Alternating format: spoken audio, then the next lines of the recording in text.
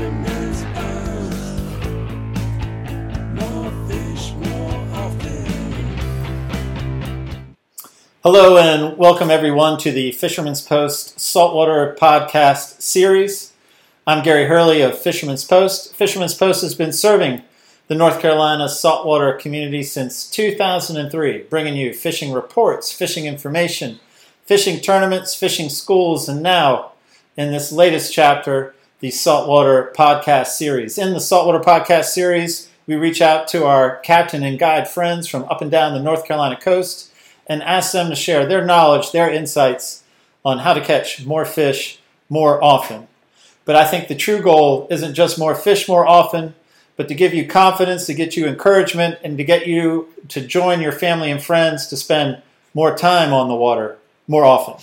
Our guest this week is Captain Jodie Gay. He is of Blue Water Candy Lures. I'm sure many of you, all of you, familiar with Blue Water Candy Lures. And we're going to be talking about fall king mackerel fishing. So the conversation will start with a brief when and where. Then we're going to go into such topics as structure versus no structure, dead bait versus live bait, and we'll finish with getting the fish to the boat and in the boat. I am joined this week, just as I am every week, with my co-host Billy Thorpe, and that's Billy Thorpe of Thorpe Creative. Hello, Billy. What's going on, Gary? You doing all right, man? I'm doing good, man. I got a long-time friend in on this podcast. I'm looking forward to talking to Jodie. I'm looking forward to hearing you guys talk. Yeah, man. I think he's going to have... He's forgotten more about king mackerel than I'll ever know. And I don't even know what a king mackerel is, so we're in good shape. No, I'm just messing. Oh, man. Speaking of what I do know is how to watch and how to listen to this podcast, so I'm going to let you guys in on the secret. Here's all the places you can find our podcast: Spotify, Podbean, Stitcher, Apple Podcast, Google Podcast, and be sure to like and subscribe to our YouTube channel. We're really trying to grow that thing, and always like to see when people are on there commenting, telling us that we look good, whatever. Yeah. I mean, I look better than you, but, whatever. I mean, we'll say that we value any comment. We value critical feedback. We'll say that, but we're a sucker for a compliment. That's right. Yeah. You don't get those too many in this world. So I'll take all I can get. We'll take them. I'm married with a 2-year-old. Yeah, married with kids. Please give us a compliment. Oh, man. Well, I'm going to give Marine Warehouse Center a compliment for being a sponsor of the show. We really appreciate you guys, and we're going to go to a message from them. We'll be right back. This is Preston with Marine Warehouse Center. We're your headquarters for Carolina Skiff, Sea Chaser, Paramarine, and Sailfish Boat. If you're looking for tons of features and value without compromise, come check out our inventory in person or check us out online.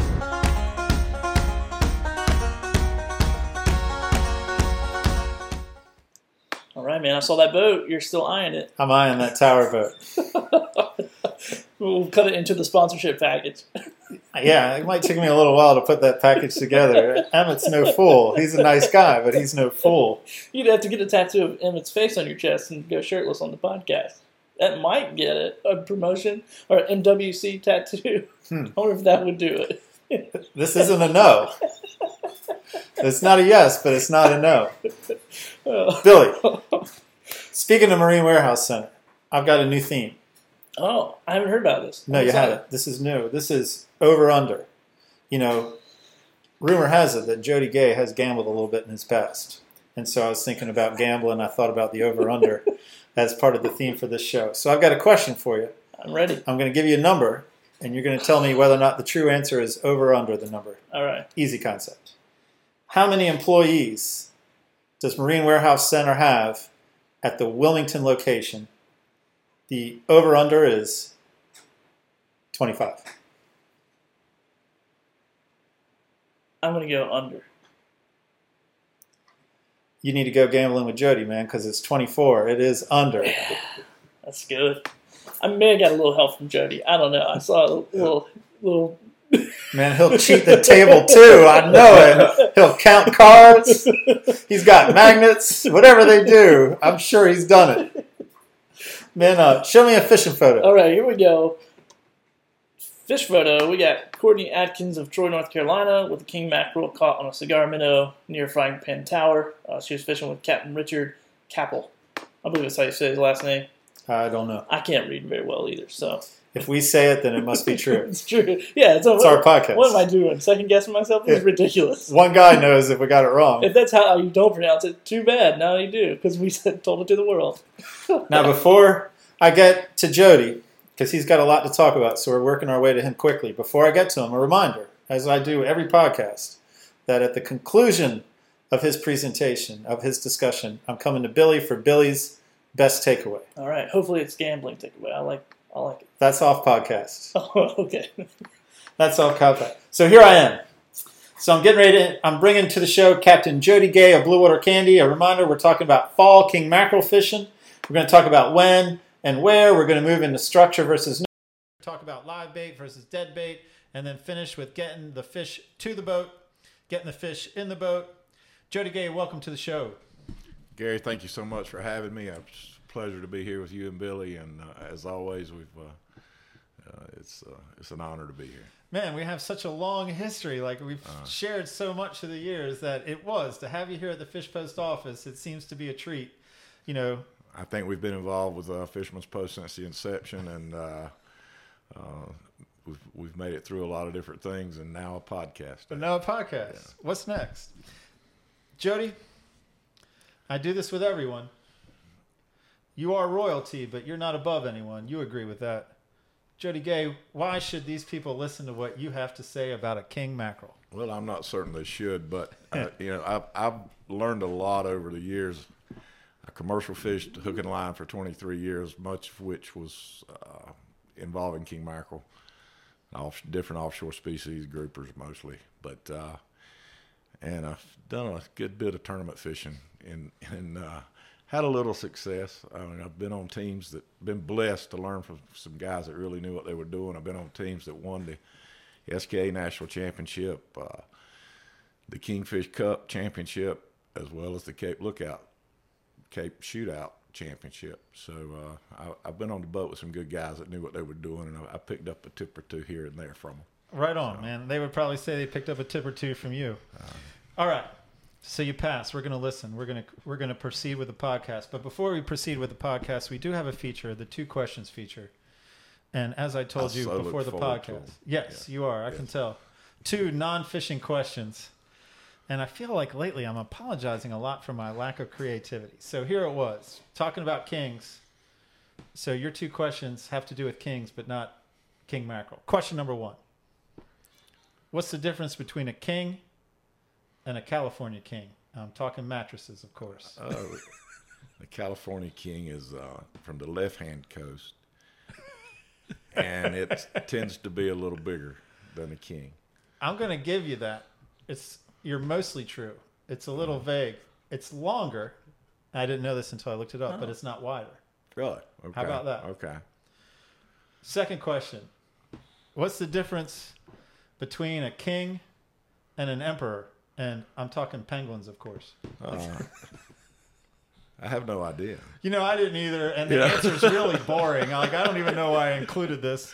The king has longer and less curved beaks, and the emperor has shorter and more curved beaks. Couldn't care less, but I needed a second question. Thank you for Where do you find penguins? No, I'm asked the questions here. You're not turning non-fishing questions on me.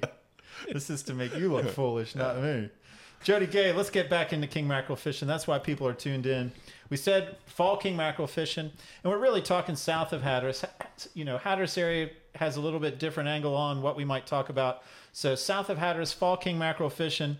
Let's start the conversation with some basics, with some guidance on when and where. Yeah, basically once the air starts cooling off and the spots start running and the mullets are running down the beach and there's lots of bait on the beach, the king mackerel are going to show up with them.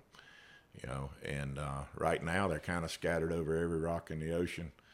You know, it seems, and they'll move inshore. We're blessed. This year we had an odd situation where in the spring we had a great run on the beach.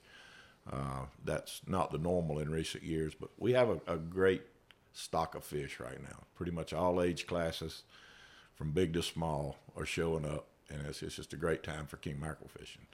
But basically, the fall king mackerel is the most fun fishing. You have the least distance to run normally. The fish are terribly active and hungry. The water's cooled off. They're feeling energetic. They're skying on baits. They're doing, you know, a lot of things that make it more fun. All right. So the air is cooling off, but what about water? I mean, is a certain water temperature that gets you excited? Are you paying attention to that? No, just when it starts cooling off. I mean, I look more at offshore in the wintertime, you look more at the temp than you do, you know, on the beach, to me. When it's extremely hot in there, they tend to shy away, as they are right now. There's a few fish in there, but for the most part, they're pushed off the beach a little bit right now. But no, there's no magic number that I'm looking for. And it's bait moving down the coast, and that's what's bringing the kings. Yeah. You say they're scattered in the summer, and then They're they more start scattered, and they yes. start to congregate Yes. more in the fall. Correct. And when you're saying on the beach, you're saying I'm talking on the beach. sunning. You know, yeah. The piers catch a lot of them. You know, it's you get those pods of pogies running the beach, or manhaden or shad, wherever you're at up and down the coast as to what they're called. But they, you know, the fish are going to show up in there.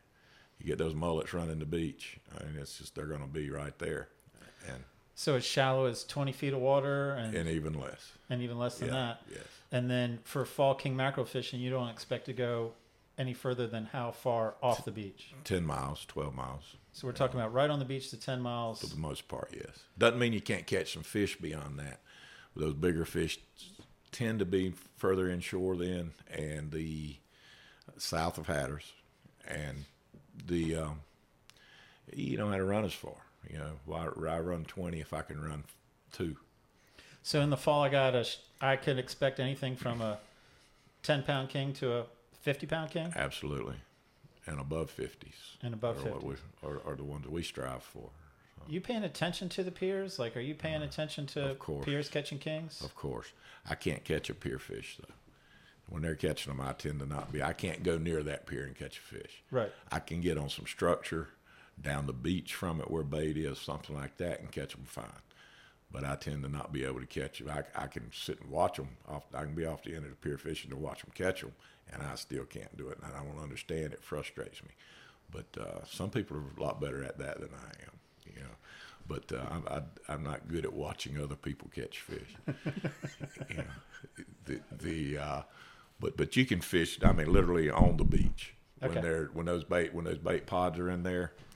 You know, you can be right dead on the beach. The tide lines at the inlets are a great place. You get little bait that bunches up on those when those opposing tides meet. You know, and you get the little tide line.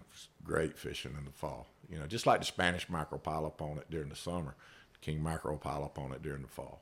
You know.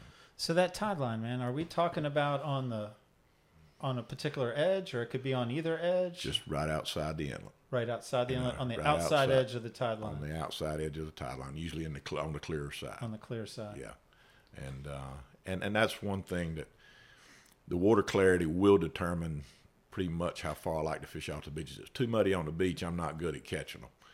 You know, I tend to do better when in a little bit clearer water, and I will push up. If there's been a big blow that's got it real muddy on the beach, you know, I'll tend to look something that's not directly on the beach. Some others are very good at catching them in there, though. I'm not saying don't try it. I'm just saying it don't work well for me. And so that might be a reason to get you a little bit further off, to make a little bit further run. Exactly. But I'm not talking any further than I have to in the fall. I mean, there's rocks off of Topsail, there's rocks off of Carolina Beach, a lot of stuff off of Brunswick County that's not very far. It's a mile, 2 miles, 3 miles off the beach where the water won't be as stirred up normally, that produce a lot of fish. Once I push off the beach, I do like to be on some structure of some kind at that point. Some rock formations, even artificial reefs, you know, whatever the case may be. Where from beach fishing, literally on the beach fishing, you're not going to find the bottom there normally. You know, there's a few places that there's rocky bottom ledges real close to the beach, and those do tend to be hot spots. And if you can get the bait going over that structure, you got the best of both worlds. You know? So this is our transition into structure versus no structure, kind of how we build in the lead-in. So what you're telling me is structure would be more off the beach. Normally, yes. Now, I don't mean very far off the beach, you know. And in some cases, it's right on the beach. You know, 2 to 10. Closer than that. I mean, Okay. there's stuff 3/4 of a mile off the beach. There's stuff right off the end of the piers, you know, just out of range, you know, where you're legal fishing out of their way. But normally those pods of menhaden are going to be on the beach. You know, they're in 8, 10, 12, 15 feet of water. You know, and when you push off the beach a little bit is where the rocks tend to be. But like I said, that doesn't mean that bait won't be out there. When it is, you got the best of both worlds. If you can get the bait or even a tide line crossing that bottom structure too, you've got all the elements coming together for you at that point. So when you're talking about no structure and closer to the beach, you're just looking for bait? Is that the game, or you're just in a region you decided? Yes, bait depends a lot, yes. But at the same time now, I seldom run to a spot. I run toward a spot, you know. So what I mean is I'm looking all the way there for whatever looks fishy. You know, I got a place in mind that I'm headed to, but that doesn't mean that's where I'm going to fish at. Mm-hmm. You know, if I see birds working a lot of bait, see a fish guy, you know, stuff like that. Yeah, I can pull back on the throttles at that point and settle them out and at least give it 30 minutes, you know, and then move on. What do you rather see, man? Bait active on the surface or a whole bunch of bait on the machine? Well, but either one. Yeah, I don't really have a preference. As long as I know there's bait present. Okay. Yeah. Well, then what about, let's transition into some rigs. Let's talk about into some decisions versus dead bait versus live bait. Yeah. So you're headed towards the spot, but that isn't necessarily where we're going to fish. When you're heading out for the day, have you already decided whether you're dead bait, live bait fishing? Well, you know if you caught bait or not. So it's that simple. So, yeah. Given the choice, if you have time to catch live bait, you're going to catch a bigger grade of fish. Okay. You know, there's exceptions to that, but you're going to catch a better class of fish. That's why all your tournament fishermen are busting their butt to have the prettiest bait of anybody. You know, be it bluefish, be it mullet, be it, you know, thread fins, pogies, whatever. I mean, kings will eat a big variety of fish. You know, they'll even eat trout. You know, they'll eat about anything. But the biggest, prettiest baits generally win. You know, so the tournament guys will fight over those live baits. But if you've got 2 hours to go fishing this afternoon, you don't necessarily want to spend half of it trying to catch bait. You know, you want to go fishing. That's when you grab a box of cigar minnows, a few ballyhoos, squids, whatever, you know, you have available and go dead bait fishing. Well, give us some dead bait fishing tips. Let's start with that. All right. And then we'll move into what I'm predicting will be a longer conversation about live bait. As I said, with dead bait is not nearly as effective on the beach as it is once you hit some clearer water and stuff. You tend to troll faster. You know, you will troll faster with dead bait if you're only fishing dead bait. And, you know, with the exception of ribbon fish. Ribbon fish you'll still pull pretty slow. Ribbons are a great bait inshore. You know, even, you know, right onto the beach. And they do here. I think they'll do better on a downrigger than they do on top. Usually, you know, there's exceptions. Now, if you're fishing right on the beach, it's very hard to fish a downrigger. You know, you pretty much got to fish them on top. I've fished tournaments down in Florida and stuff where you'll be around guys that are fishing nothing but ribbon fish. And I'm like, what the heck, you know? But that's very unusual. Nobody that I know of does that here. Okay. Normally here, the easiest thing to grab is cigar minnows. Spanish sardines don't troll good. You know, that's another bait that's available in the freezer at the bait shop. Northern mackerel do. You know, they'll troll pretty good. They tend to not hold up like the cigar minnows do. And with the difference in and there is a difference in a live bait rig and a dead bait rig. A dead bait rig is normally going to have some weight to it. Okay. You know, Why is that? It's going to be just to help hold that bait turned like it's supposed to be turned. Okay. In other words, this is a dead bait rig that we make. We used to make these for a lot of people call them Hank Brown rigs. We used to make them for hookup lures out of Islamorada when Hank owned the company, when Hank Brown owned it. It's been sold 2 or 3 times since, and we quit making them for them. So just because they didn't sell well outside of the Carolinas, so they dropped them. And we picked them up at that point and started making them, you know, under the Blue Water Kenny name. But the jig head underneath his chin Just run the hook in as centered as you can get it, come out the nose as centered as you can get it, break it up a little bit, limber it up so you're not pulling a popsicle or a stick there, to get a little bit of action to it, and pull it. Normally, this type bait will do better on a downrigger. You will get it down just a little bit to help hold it down in the water. You don't want to kind of do crazy things on top. Okay. Unless you put a lot of weight to it. Normally, dead bait rigs will have a skirt. Okay. Okay. That will change when we get into live bait. Okay. But normally, a dead bait rig, you do want the skirt. On the lines that you're running, it just tends to do better. You don't have to have it. And you can try. I mean, you can mix it up. You can try some without the skirt, but generally we find that the more color you've got on it kind of distracts, I guess, from the fact that it's a dead bait. I don't know, maybe, but in that, those work really well on the downrigger, not so well on top. We make a product that we cleverly named the Wedgie. All right. Okay. Yeah, you guys are good with your names. All right. Yeah, this is actually the Supreme Wedgie. Okay. My favorite. Yes, it has a wedge-shaped head where its name comes from, and it tends to, if you're pulling it on top, it tends to dive down, 8 or 10 feet, and you control it. You control it a lot faster. That gets down 8 or 10 feet. Yes. Right on. Okay. And it has a hook that will go, as I said, under the chin, out the nose. The Supreme Wedgie has two trailing trebles back here. It has the skirt and the mylar, where the regular wedgie is just going to have one or the other. Has this hook that locks in place.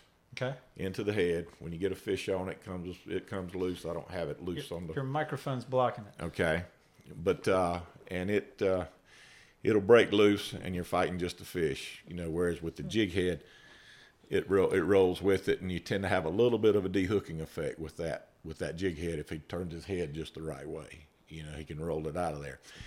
But you can use dead bait on a regular live bait rig with no weight, but it's absolutely got to be on the downrigger then. Okay. And it tends to flop around and roll more instead of looking, standing up like it's supposed to and go. Dead bait does better a little ways off the beach than it does right on the beach normally.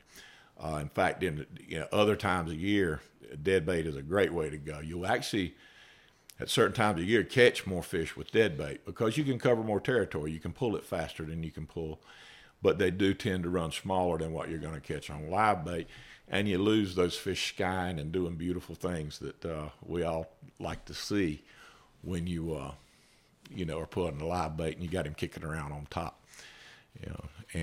But the ribbons work well in there. The others not as well, but as soon as you start getting off the beach any at all, you can start pulling the dead bait. All right, I got a couple follow-up questions. All right. Color of the skirt, does that matter? You just looking for what might be hot that day? And it's personal preference. The pinks and greens tend to do, they certainly sell the best, so apparently they're the most appealing to the fishermen. I don't know about the fish. One thing I don't like near the beach, me personally, I don't like anything blue and white. To me, that's more of a clear watercolor. Fancy, the brighter the better to me when I'm in that dirtier water. Okay. All right, next question. Those trebles, are they just trailing behind, or do you have any of them fixed to the bait? I like to just leave them loose because it lets the bait move freer. You can stick it in there. Especially if you start getting a lot of short strikes or something, you can stick, at least one of them or both in the bait. But to me, it makes it run more like that stick or that popsicle. It takes the life out of it. So even that Supreme Wedgie with two trebles, you'll let those two trebles just flow loose. Yes. All right, and then how long you don't have to unwind, but how long is that wire leader typically it's about on 3 you? Feet. About 3 feet. It's about 3 feet. That's pretty standard. Yeah, I mean it can be. It doesn't have. You basically want some protection from the teeth. At the mouth. You're not going to make it long enough that it's not possible for a 50-pounder to tail whip it. The leader would be longer than the rod at that point, or as long as the rod, and so it's you tend to go. I tend to go with shorter rigs. To me, I don't want it more than because above that, I'm going to be running fluorocarbon. Okay. Okay. So the longer I run that wire leader, the more visible the bait is, the shorter that leader is, then the quicker I get to the fluorocarbon, which he supposedly at least can't see. And how long will that fluorocarbon be? How long? Yeah. To the you want mono. I mean, I like mono versus braid. King mackerel fishing, not in all fisheries, but in the king mackerel fishery, I'd rather have a real spool with mono. Right. And then, maybe 6 feet shot. Okay. I mean, but we'll fish it till it gets right on down to 4 or 5. As you're cutting off and tying on, or it gets cut off or whatever. And I think I can guess why, but I'll have you say it why you like mono better than braid. Well, the braid's just more visible. It tends to tangle worse. It sinks in the water versus kind of staying a little higher, which makes it more visible because it puts it in the water. And you've got lines kind of over the top of lines when you're king mackerel fishing most often. Uh-huh. And that braid's going to tend to droop down onto those shorter baits worse. Okay.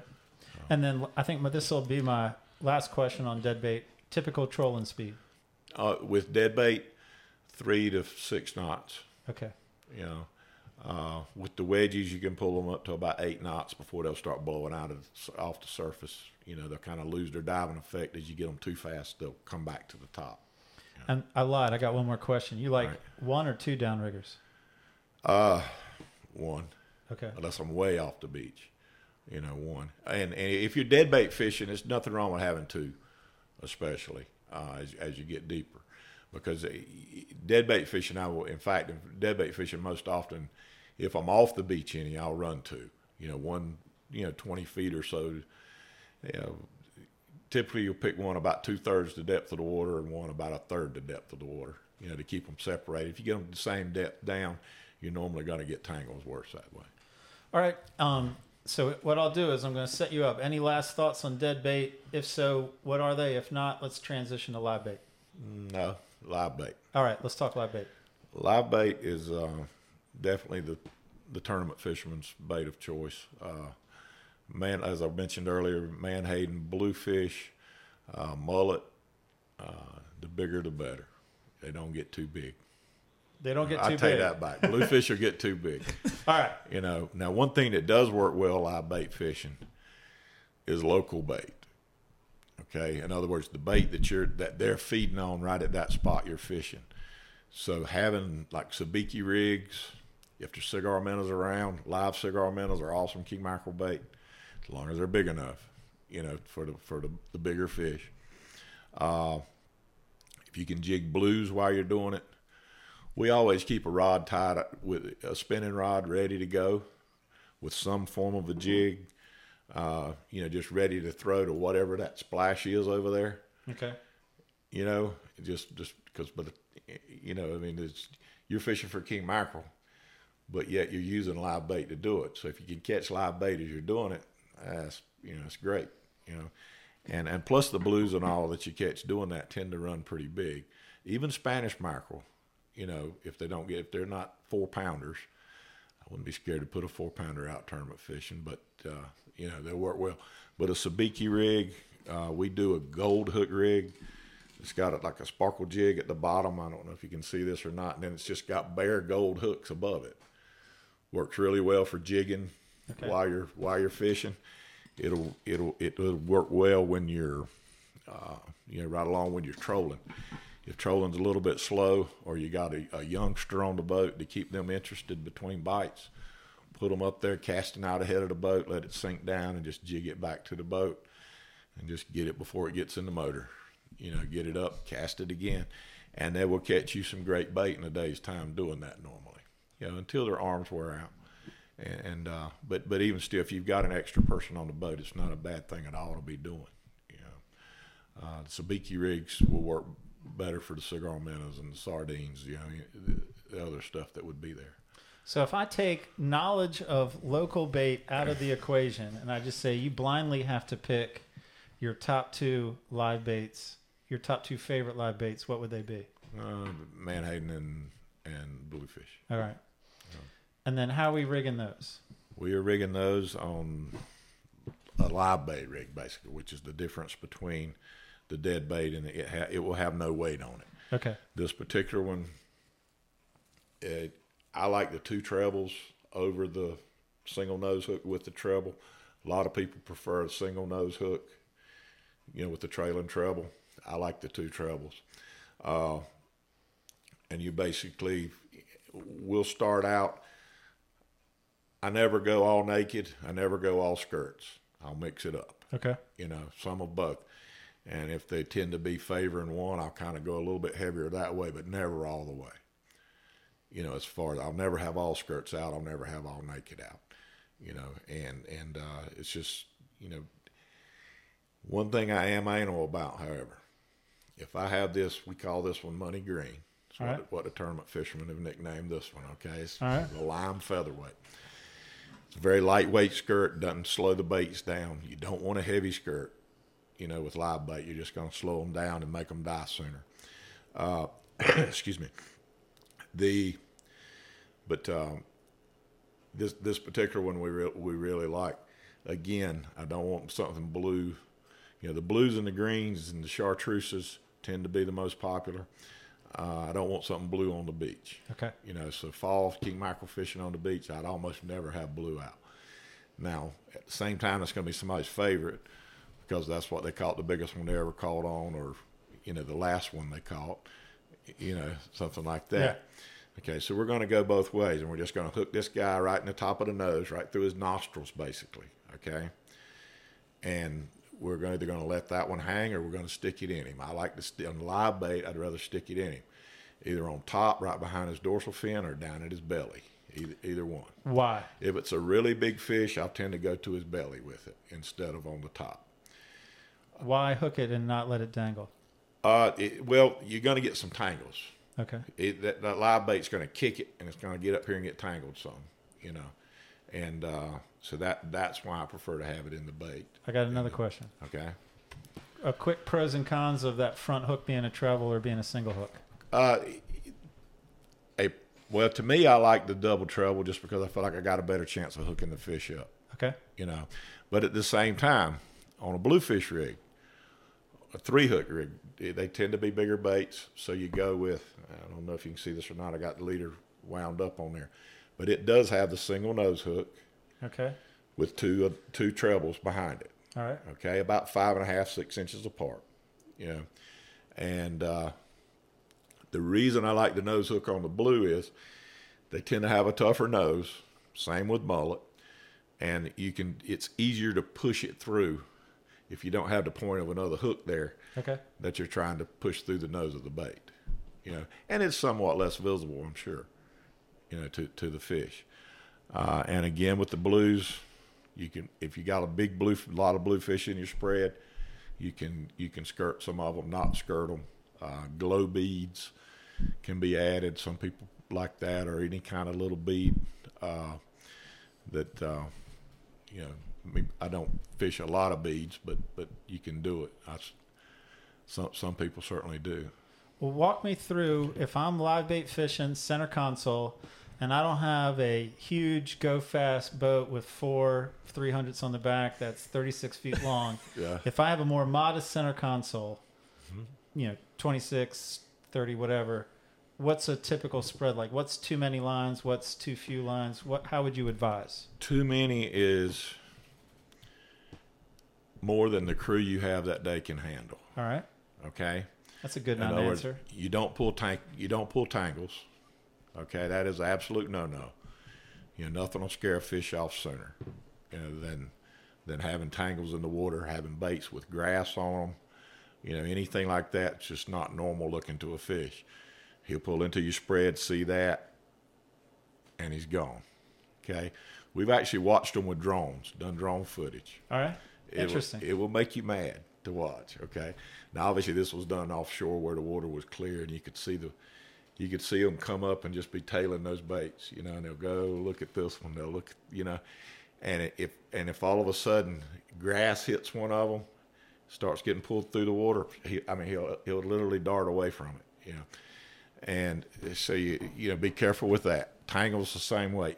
Anything that looks abnormal, you want that bait looking just as free as it can look back there. That's why you don't want to pull it fast. If you're dragging him sideways through the water, it's not good. You want the best bait. I'd rather have one bait swimming perfect, okay, then 6 lines with them twirling and doing crazy things. Once the bait starts dying, take him off, put a fresh one on there, okay? Some people, and I've been on the boat with the guys that were guilty of this, that one bait in the tank that looks like he's going to die, oh, we better go ahead and use him. If you do that all day, you're fishing with the worst baits you have all day, okay? Fish with the best looking bait you got, not the worst looking bait you've got, you know. And pogies and blues don't mix well in the tank together. All right. You would think the blues would kill the pogies, but it's the other way around.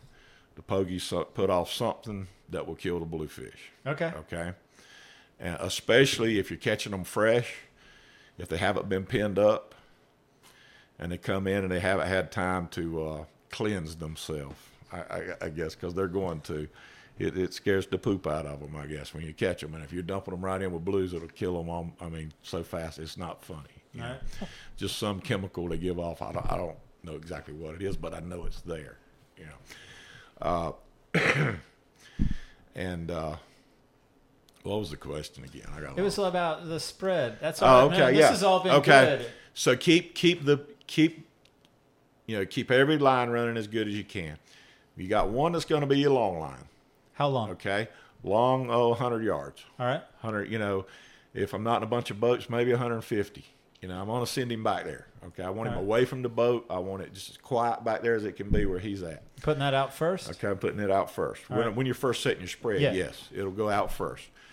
Then you'll typically you're going to run 4 rods on top. That's a typical number. It's going to be 4. If you don't have the crew for 4, it's a rough day, or you got really big baits that want to crisscross a lot, then you can go to 3. Nothing wrong with that. Some guys pull 3. You can make more turns and turn shorter, without creating tangles, the less lines you have out. Okay. So a lot will depend, too, on how big of an area you're fishing. There, if there's one little spot you're zeroing in on, you may pull a line in so that you don't tangle them up. But you've got that one long. Then you're going to come 50 yards in from it, say, okay, and you're gonna put your next bait, and you'll put it up high, okay. I tend by habit to put my a skirt on that one. I'll start out with the skirt. Not on the long, that. but on Not the on the long, but second, on that the high one. Okay. Then you're going to put one out that's a little shorter than it from the boat, and you'll put it on the other side in what we call kingfish rod holders on either side of the T-top. Mm-hmm. Okay. The first line I didn't mention is overhead. It's on top of the T-top. It's right down the center. Okay. Okay. Then you're going to run what we call a prop wash bait. Typically, we'll run a double puggy rig in the prop wash.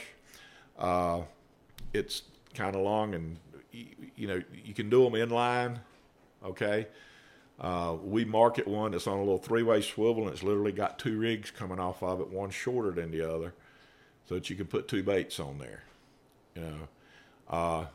Typically we'll run a double pogey on the one closest to the boat because it's fun to watch them swim around and argue with one another about which direction they're going to go, and it kind of keeps you entertained that way. How far off the back of the boat? I tend to run it longer than most people because I tend to not do well with the prop wash bait until the fall. There's nothing better than those skying fish coming up eating that prop wash bait, right there behind the motor. But some will run it literally very close. And some days it's almost like they'll key in on that. It's like they come to the boat. Okay. Like that's what attracts them. They come to the noise of the boat, the commotion of the boat. That's what makes them come over to you and take a look. And that prop wash is the first one they see if they're doing that. On days that they're doing that, we may bring that next one in a little closer to it, the one behind it. One thing that I tend to be anal about, the one that I start with a skirt, or the 2 that I start with a skirt. If I got a green skirt in what we call the number 3 position, which is 1, 2, 3 from the boat. Okay. If it gets bit in that position, when we land that fish, we're putting the spread back out. I want it back in the same spot. All right. I don't want it elsewhere in the spread. I want it in the same spot.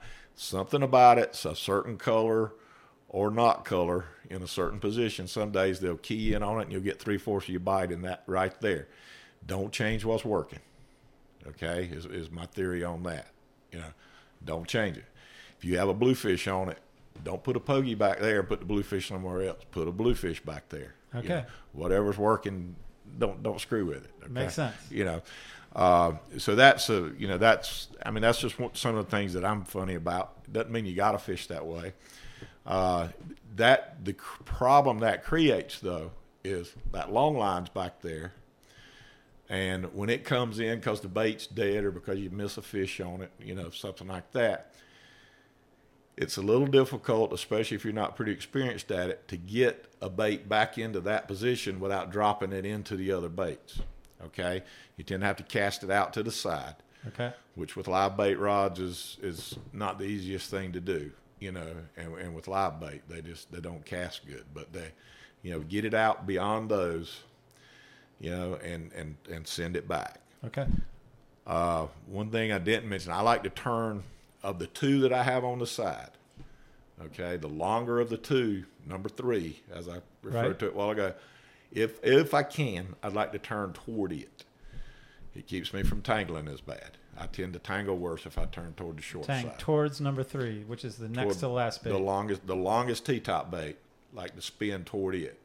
Now, obviously, if you're in boat traffic or the rock's over here, you don't want to turn away from it. If you end up that way.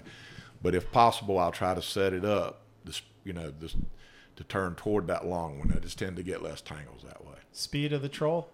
Just as slow as I can make it go and still keep those baits from tangling. So in and out of gear slow. Yes. All right. One engine, put trim tabs down, whatever you can do to slow the boat down. Once you turn back into the sea, if there's much or current, then you may have to bump another engine in gear, or raise the tabs, speed up a little bit. But the quieter you can keep the motor, the better. All right. So this spread is working. And all of a sudden, one of our baits is screaming, we've got a king on. Okay. What happens now? All right. We're not going to clear all the lines. All right. Okay. I like to fish while I'm catching fish. All right. Okay. You're in fish. You just got bit. Some guys will jump back there and clear them just as fast as they can. And that's not what you want to do. And if you do, as soon as you get spun on that fish, because you're going to almost always, you're going to be around other boats. You're fishing very light tackle. You're fishing typically 20-pound mono on your reel, and 20 or 25-pound fluoro. And, kingfish treble hooks will bend if you put enough pressure on them. So you have a very loose drag. You're not set up to crank that fish back to the boat necessarily. Okay. It's a great way to lose a fish if you want to do that, You can do it, but it's not preferred, especially if it's rough at all. You want to take the boat to him. So you'll send somebody with that rod. They'll stand there while he's running for the most part, unless you've really got to get around on him to keep another boat from running over him. Do you want that rod in the hand as soon as possible? You want someone to run, grab it out of the rod holder, or absolutely. You want it? Okay. Absolutely. And one reason I want to do that, Gary, is they don't always hook up when they first hit. Kings will come and they'll cut a bait. They'll be like what I call slash feeders. They'll come up, wahoo are the same way. They'll come up and kill a bait, then turn around to eat it. Okay. And you may not hook him when he does that. And sometimes if it's feeding good and he's got a lot of competition, he'll come in there and swallow it whole. And that's what you want to happen. But especially when they're not hitting, when they're not terribly hungry and active, or have a lot of competition among food, if they don't have a lot of buddies with them, they'll come and cut it. And I want that rod in somebody's hand immediately. And if the fish isn't hooked up, drop it in free spool and start dumping line off of it. A lot of people say, oh, heck, he missed it, and start cranking as fast as they can. 2 halves of a pogey going through the water don't look very natural to him. He's not likely to come back and grab that. But that one falling in the water, that him or another one will, tends to come back and eat it a lot of times. Cool. And you feel like a hero. You feel like the smartest person on earth, when he comes back and eats it, and you've already, missed him, but here he is. I got him to come back. Yeah. But so that's one reason I want it in their hand pretty quick. Makes sense. But you'll clear the other lines to the extent that you can maneuver. Once you've got the boat, you'll send that person with that rod up to the bow or right alongside the console where they can talk to you, and you'll work the boat around to them. okay, turning toward the fish. Slowly keeping the line tight, not getting faster than the angler is at keeping slack out of the line. You want to keep the slack out. You're not going to winch on this fish and crank him back to the boat, okay? You save that for sharks and stuff that you don't, amberjack, stuff that you don't care if you lose, okay? You're going to take the boat to it. You're not going to bring it to the boat, okay? And especially the bigger he is, the truer that is. So you'll spin the boat around and go toward him. He may change directions. Usually with a beach bite, fish is going to run straight offshore. If he's the one you're looking for, he's going to run straight offshore. Okay. Okay, he's going to be heading for a little bit deeper water. He can't run down because he's in shallow water. So all he can do is smoke a reel, and head offshore with it. So you're going to be working toward him. Now, while I'm doing that, I want somebody fishing out the back of the boat. Okay, I want to make sure we got at least one line still in the water. I can't tell you how many tournaments we won by doing that. Somebody's still fishing, okay? In fact, the biggest one we ever caught, which at the time was the biggest one ever caught in a tournament on the East Coast, a 69, right at 69, he hit a bait. I literally had the rod in my hand when he hit it. I was running the boat and working the rod at the same time, while we were fighting another fish. But it pays to do that, okay? But anyway, you're taking the boat to this fish. You're going to just kind of pump back, crank down, crank the slack out without throwing the rod down. You want to keep tension on it all the time. Because if you're ripping, king mackerel aren't the toughest fish in the world, and often you're going to hook them somewhere other than in the face. You may hook them in that soft belly meat, and that hook, the longer he's out there, the more you're ripping the hole a little bigger and bigger and bigger, for the hook, for it to come out. So you don't want to slow slack to it. Because you're almost certainly going to have one hook in him. Many times one hook's all that's going to be in him. One barb, off of that treble hook. So you're going to go to him. You're going to get him close to the boat. Usually once you get the boat to him, he's going to make another run. Okay, so you can't tighten the drag down. Nothing wrong with getting a little toner after he makes that initial run, but you don't want to lock the drag down on this fish. Okay, you want to take the boat to him, and when he's ready, without you doing too much horsing, and he gets to the top, somebody there with a gaff. You tend to have a long gaff king mackerel fishing because he may pop up over here 12, 15 feet from the boat, that first gaff shot you get at him, and he's going to run. If you miss him with a gaff, he's going to run a little bit again. And like I said, the longer he's out there, the more he's ripping a little bit more, and the chances of something eating him. There's stuff out there that'll eat him too. He's not the top of the food chain. And he'll, but as soon as you get a safe gaff shot, safe meaning behind the leader, okay? I don't really care where you stick him. I'd prefer him not bleed a bunch, but it happens. I'd rather have that big rascal in the boat with a hole in his belly bleeding bad than making another run. Okay. But don't gaff ahead of the leader. You can snatch the hooks right out of him. Stay behind the leader. Be careful not to tangle the gaff up in the line, from the rod. Since it is a long gaff, watch out for the T-top. It'll get in the way. Okay. You do like this and it don't go. It don't work. So. But that's basically how you get him in the boat. Then you put the spread back out. Hopefully you're celebrating and hooting and hollering and ready for a cold beer at that point. But you're basically getting back to fishing as soon as you can. And remember, don't change what worked. Whatever you caught him on, go back in that exact same spot with him again. Jodie, I think you have successfully and thoroughly covered our talking points that we set up at the beginning of this podcast. I don't want to say goodbye just yet, though. So, any final thoughts? I don't get two more non-fishing related questions. No, we don't end with non-fishing questions. You passed. But any other final thoughts, man? Any other, keep this in mind, or don't ever do this? Don't pull tangles. Don't pull grass. Don't put more lines out. If it's you and your wife and y'all can only handle 2 lines, fish 2 lines. Keep those baits looking good. Like I said, don't fish with that one that looks the worst in there. Fish with that one that looks the best. If you run out of bait, go home or go catch some more, or have some dead bait on the boat to fish at that point. I mean, we'll often, especially if we're running offshore tournament fishing, we'll take dead bait with us. And it's very common for the guys to take ribbon fish, and have them as not only a backup but a complement to the live bait. This is the point in the podcast where I usually ask the captain, hey, tell me about what other charters you're doing throughout the year. So for you, I'm going to ask, give us a quick review of the top blue water candy offerings when it comes to king mackerel rigs. Certainly the money green featherweight skirt. The pink hot shot, which is a different style skirt that we do, it's a little bit heavier, but it's a silicone skirt that has the bling bling material, we call it, the shiny mylar in it, and the skirt, but it tends to be a little heavier on a live bait. But inshore especially, it's very bold and stands out. The wedgies, oh my gosh. The wedgies, because most people do fish dead bait. It's easier. Big pogies can be very hard to catch. Enough blues to go fishing with can be very hard to catch. So the dead bait rigs, any of the dead bait rigs, there's not a bad color. I mean, pick your favorite. Don't buy them all the same color. If you're just starting out. And our live bait rigs, we do a ton of live bait rigs. It still blows my mind, but there's just a lot of people that prefer us to build them instead of them. And don't forget your jigs.